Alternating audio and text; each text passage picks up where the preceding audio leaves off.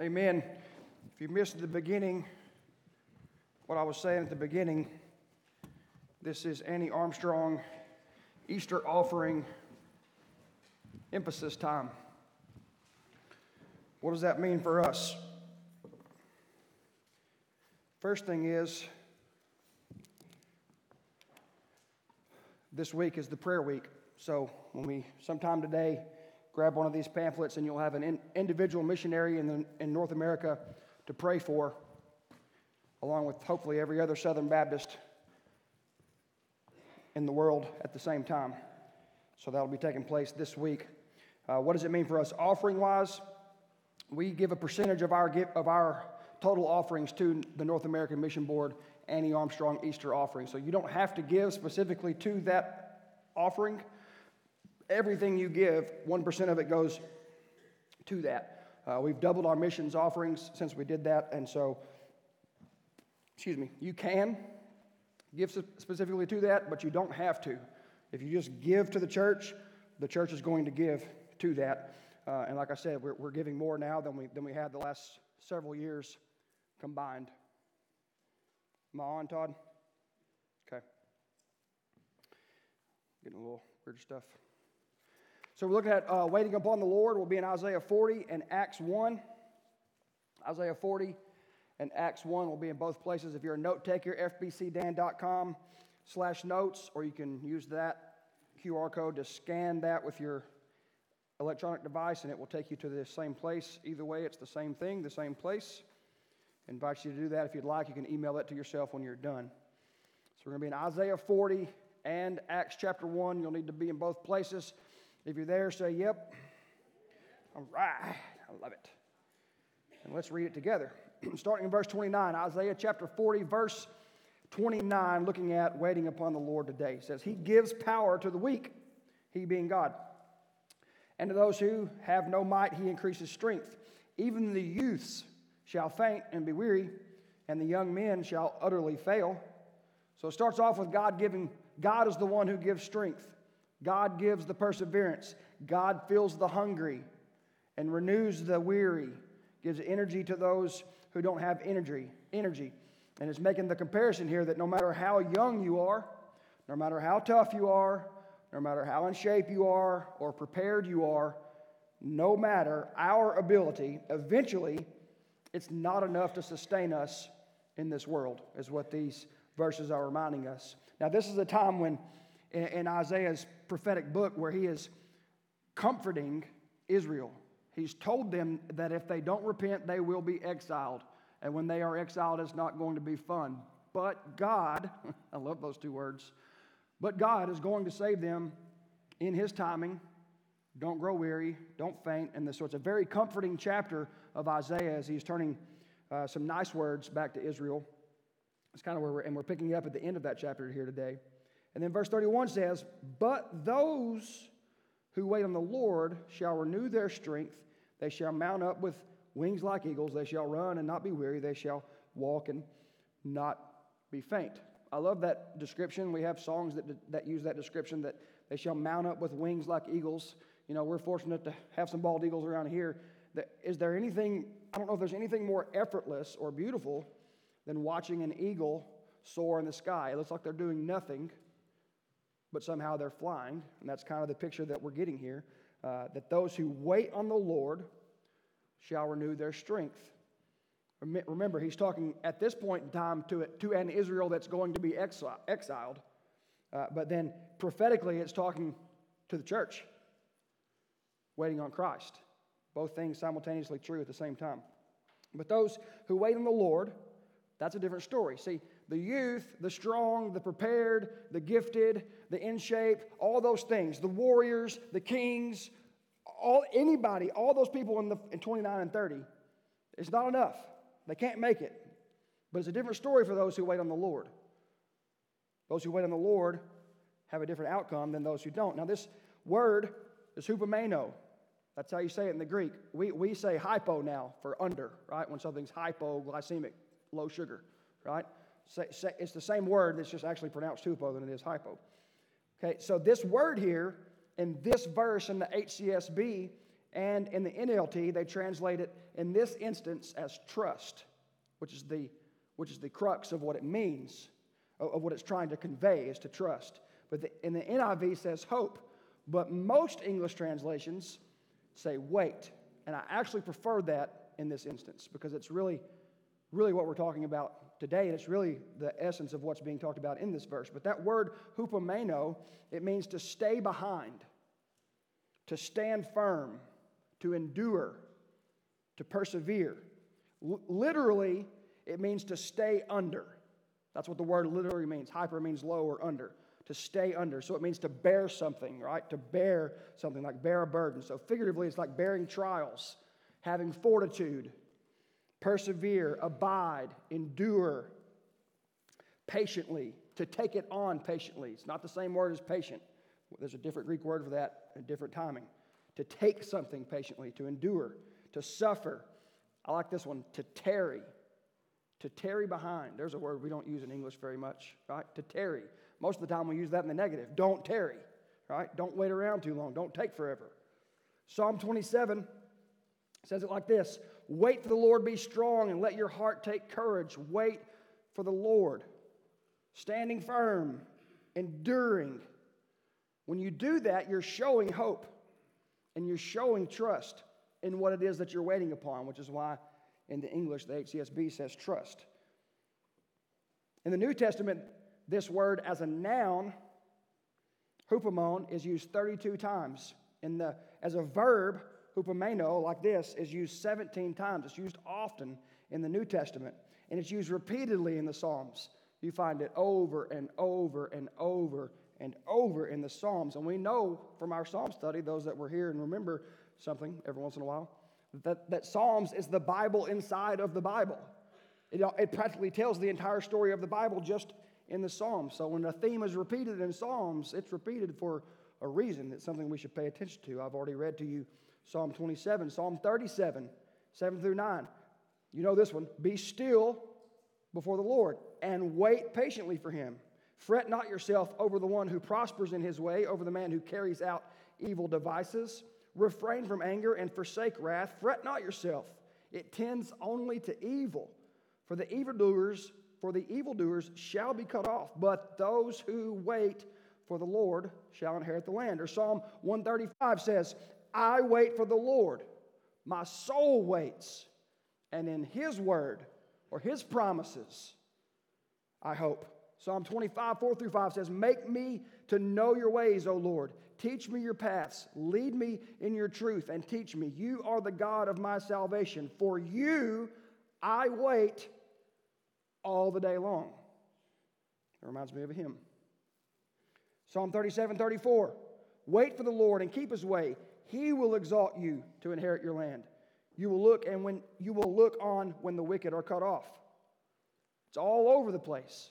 This theme, this anti-American theme of waiting and waiting well, enduring and waiting. We like to get out of my way, kick the door down, here I come. And there's times for that. I'm not saying there's not times for that. But I think we really, and by we, I'm preaching to myself, I think I really, really struggle with this. Really struggle with this. A book I've recently read is completely on this subject. I had a friend ask me, hey, have you read any good books recently? And I sent him this one, and he sent it back to me. He's like, bro, I was wanting like some light reading, dude. This thing is like, I was like, I know, it's done the same thing to me. It's wrecked me. It's about Sabbath, and it's about rest, and it's about waiting. It even talks about, some of you won't understand this, but my people out there that get this, you'll get this. It talks about like ways to practice this, right? So when you're driving down the road and you pull up to a stoplight, don't change lanes to the lanes that you think you can gain 7 seconds because there's 3 less cars in it. Like just stay in that lane. Do you have any idea how hard that is for me and for other people that are in this? That's a hard thing to do. It's really hard to do. It seems like you're wasting time. And most of the time when we wait, it seems like we're wasting time. And in the world, that may be the case here or there. But when we're waiting on the Lord, we're never wasting time. There's no such thing as wasting time when we're waiting on the Lord. So let's skip forward to Acts chapter 1. Hopefully you put your finger there also. Acts chapter 1, and we'll start in verse 3. Says this, he being Jesus, after he suffered, he also presented himself to them by many convincing proofs, appearing to them during 40 days and speaking about the kingdom of God. You think about that often, that Jesus, after resurrected, hung around and allowed hundreds and hundreds of his followers to see him, to be taught by him in his resurrected form, to show that he was himself by many convincing proofs. Luke tells us here in Acts. That's really cool. Nothing to do with what we're talking about, but that's awesome. He commanded them not to leave Jerusalem. Verse 4. While he was together with them, he commanded them not to leave Jerusalem, but to wait for the Father's promise. Continuing.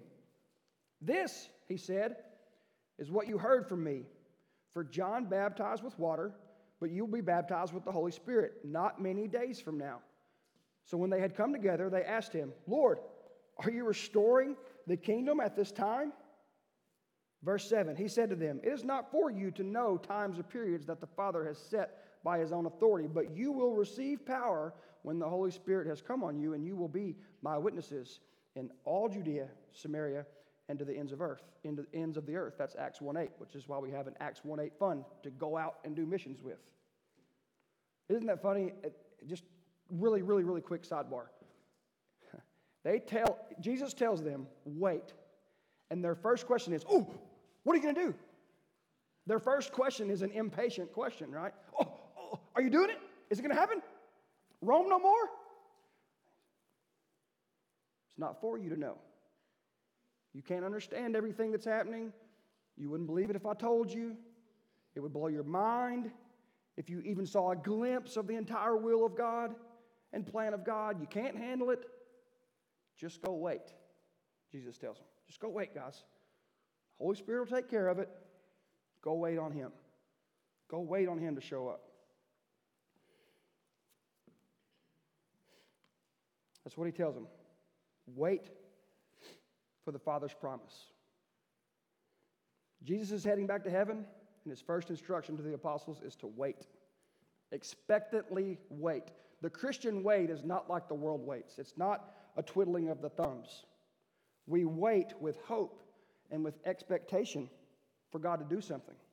We trust and hope in his word and his promises. He said what he said. Jesus is saying, hey, he said through me earlier that he would send the Holy Spirit. So wait on him to do it. Jesus is reminding them and telling them, have faith. Just have faith. It's another way to say it. Wait on the Lord, just have faith. He said he's going to send it. He's going to send it. Now, picture it. The apostles and a few others are around when he says this, right? Go wait for the Holy Spirit to show up. He'll be here in a few days. A few days. Now, what if, allow me some artistic license here, what if the apostles, when they're sitting around, what if Andrew goes, man, it's time for lunch. I think I'm going to leave. Man, I got so much that needs to be done at home. Doesn't God understand? Doesn't God understand that he needs to show up and then leave on my timeline? Man, I'm not even sure anything's even going to really happen, guys. I mean, really, we've been waiting for 2 days now. Is anything really going to happen? Man, I'm tired. I'm going to go home and take a nap. What if one of them would have just got up and left after an hour, after a day, after a couple of days? What if one of the apostles would have just got up and left out of impatience or out of a lack of faith, whatever it may have been, and totally missed Pentecost? totally miss the baptism by fire of the Holy Spirit. Speaking in different languages, 3,000 people getting saved radically, and the church just being birthed in an instant. It goes from a few hundred people to thousands of people after one person stands up and gives a sermon after they have demonstrated that they have the Holy Spirit. What if they would have missed that? Have you ever missed something where you're like, golly, I cannot believe I didn't stay for that? Right? It's happened at ball games, happened at stuff. That's why we have that saying now, FOMO, fear of missing out. It's a terrible way to live your life. But it is real sometimes, fear of missing out. What if they hadn't tarried before the Lord? If they hadn't waited before the Lord, think of what they would have missed. Which makes me ask the question. It's easy to think about the apostles, but now let's make it a little more personal. What do we miss? What do we miss individually and especially corporately? Because we won't tarry before the Lord. We won't wait before the Lord. We won't wait upon the Lord.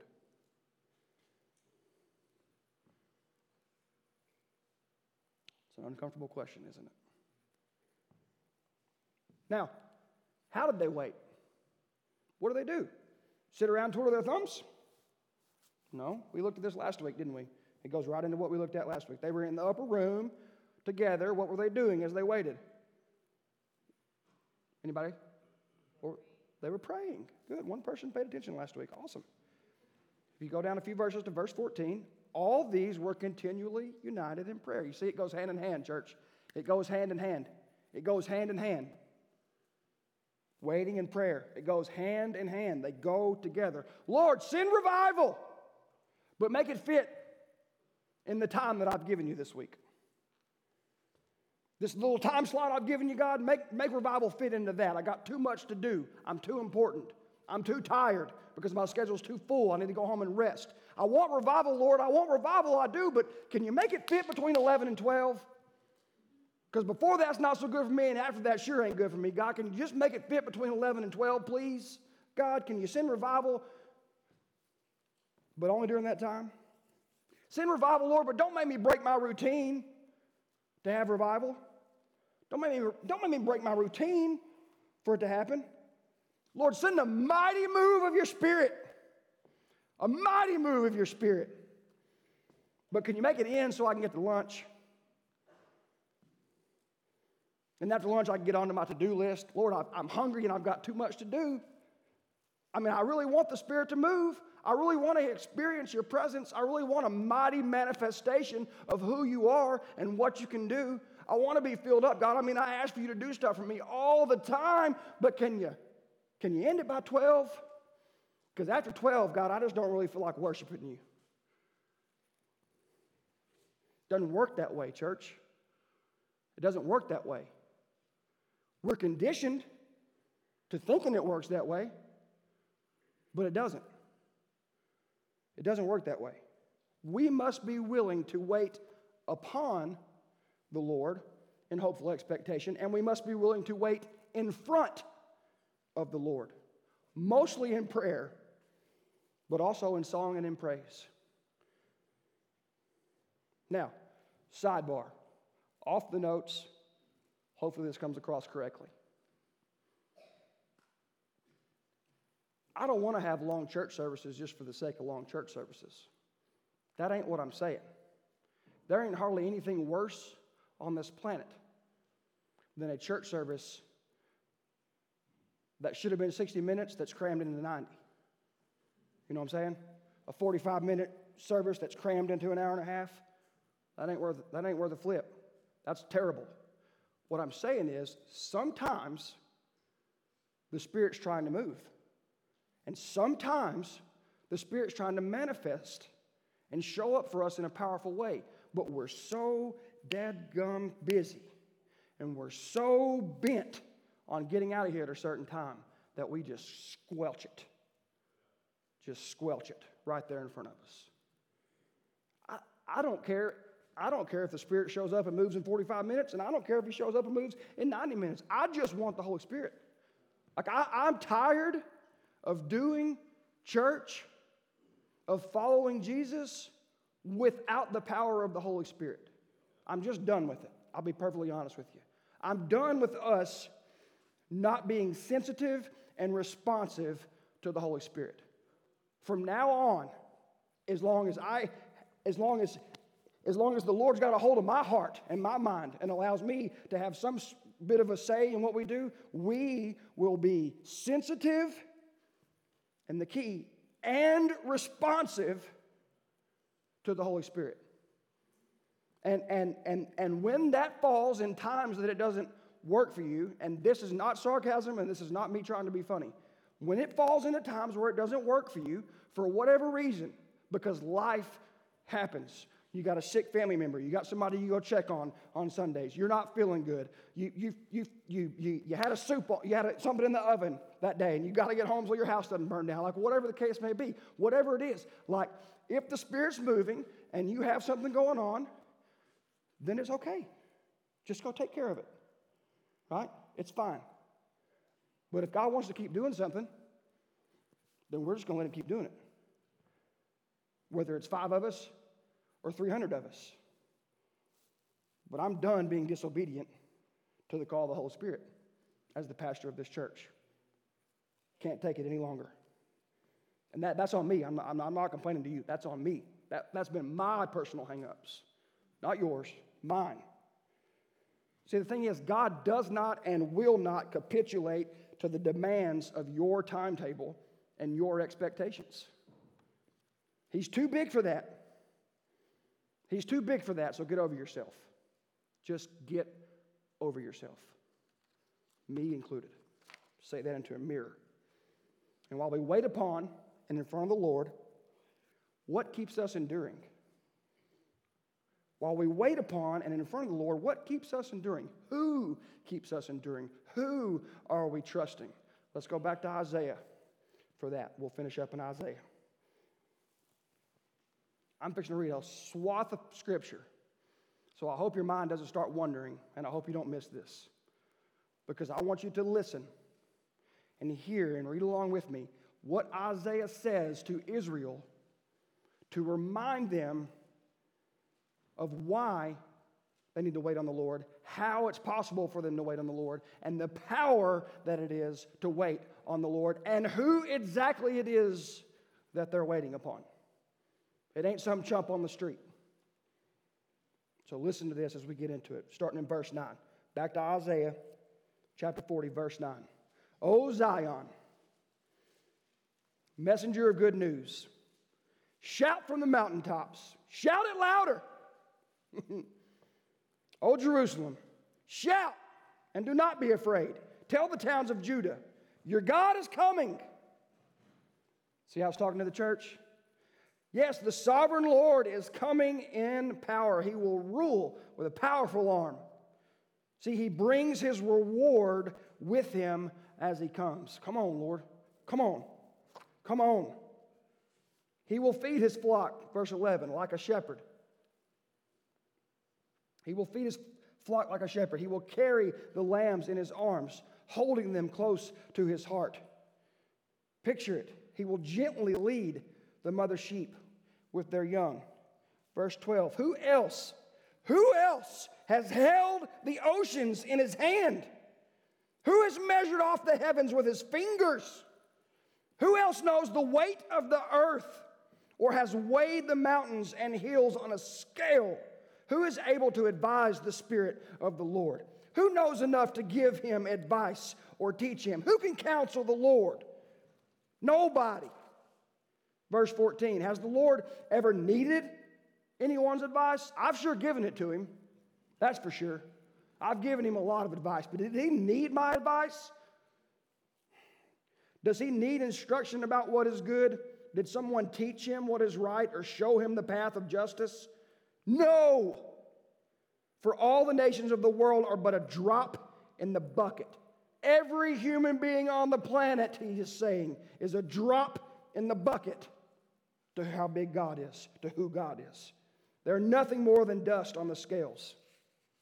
He picks up the whole earth as though it were a grain of sand. All the wood in Lebanon's forests and all Lebanon's animals would not be enough to make a burnt offering worthy of our God. The nations of the world are worth nothing to him. In his eyes they count for less than nothing. More emptiness and froth. Mere emptiness, and froth. Verse 18. To whom can you compare God? What image can you find to resemble him? Can he be compared to an idol formed in a mold, overlaid with gold and decorated with silver chains? Or if people are too poor for that, they might at least choose wood that won't decay and a skilled craftsman to carve an image that won't fall down. What a silly thing to worship an idol like we do. Verse 21, haven't you heard? Don't you understand? Are you deaf to the words of God? The words he gave before the world began. Are you so ignorant? God sits above the circle of the earth. The people below seem like grasshoppers to him. He spreads out the heavens like a curtain and makes his tent from them. He judges the great people of the world and brings them all to nothing. Everybody that thinks there's something ain't a thing in front of God. They hardly get started, barely taking root when he blows on them and they wither. The wind carries them off like chaff, like a tumbleweed rolling through West Texas. Verse 25, to whom will you compare me? Now it's personal.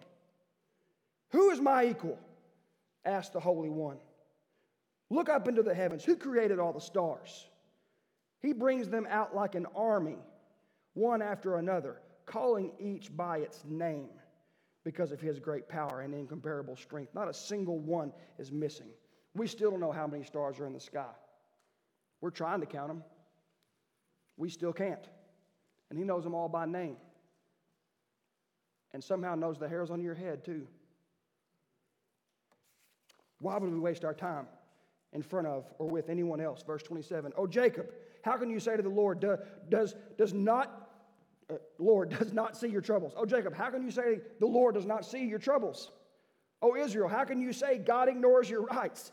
Have you never heard?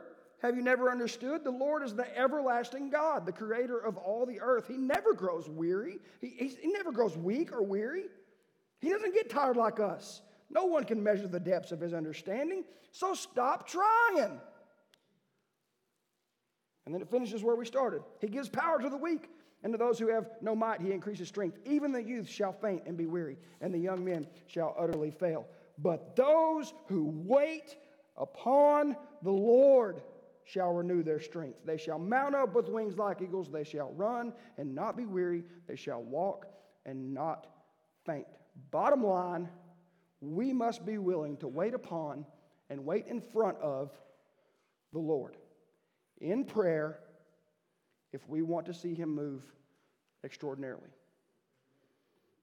If we want to show up to church and have church services that make us feel good and puff us up and make us feel self-righteous so we can walk out the door and show the world how good we are in our own eyes, then we don't have to do that. We can do that in our own power. Matter of fact, we're really good at it.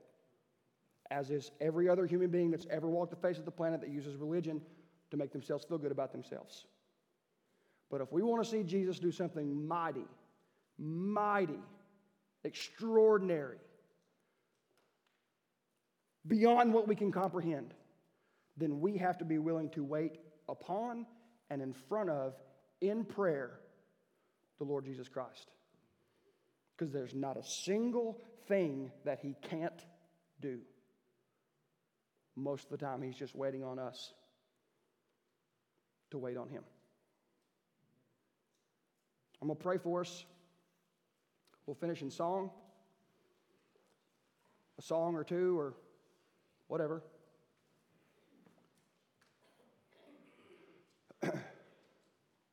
Truett, if you and Ruth, if y'all will come up here to this front row and sit, and the deacons, if you'll come up during this time.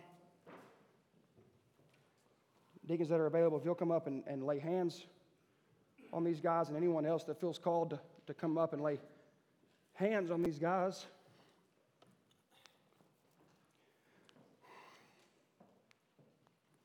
They need our prayers more than you can possibly imagine. If you want to come up and pray for missionaries all across North America, trying to lead people to the Lord during this time, you're welcome. If you want to stand there and sing, or if you're pressed and need to go, I love you too, and I understand, whatever the case may be. But we're going to spend some time in prayer, and when the Lord tells us He's done with us for today, we'll be done.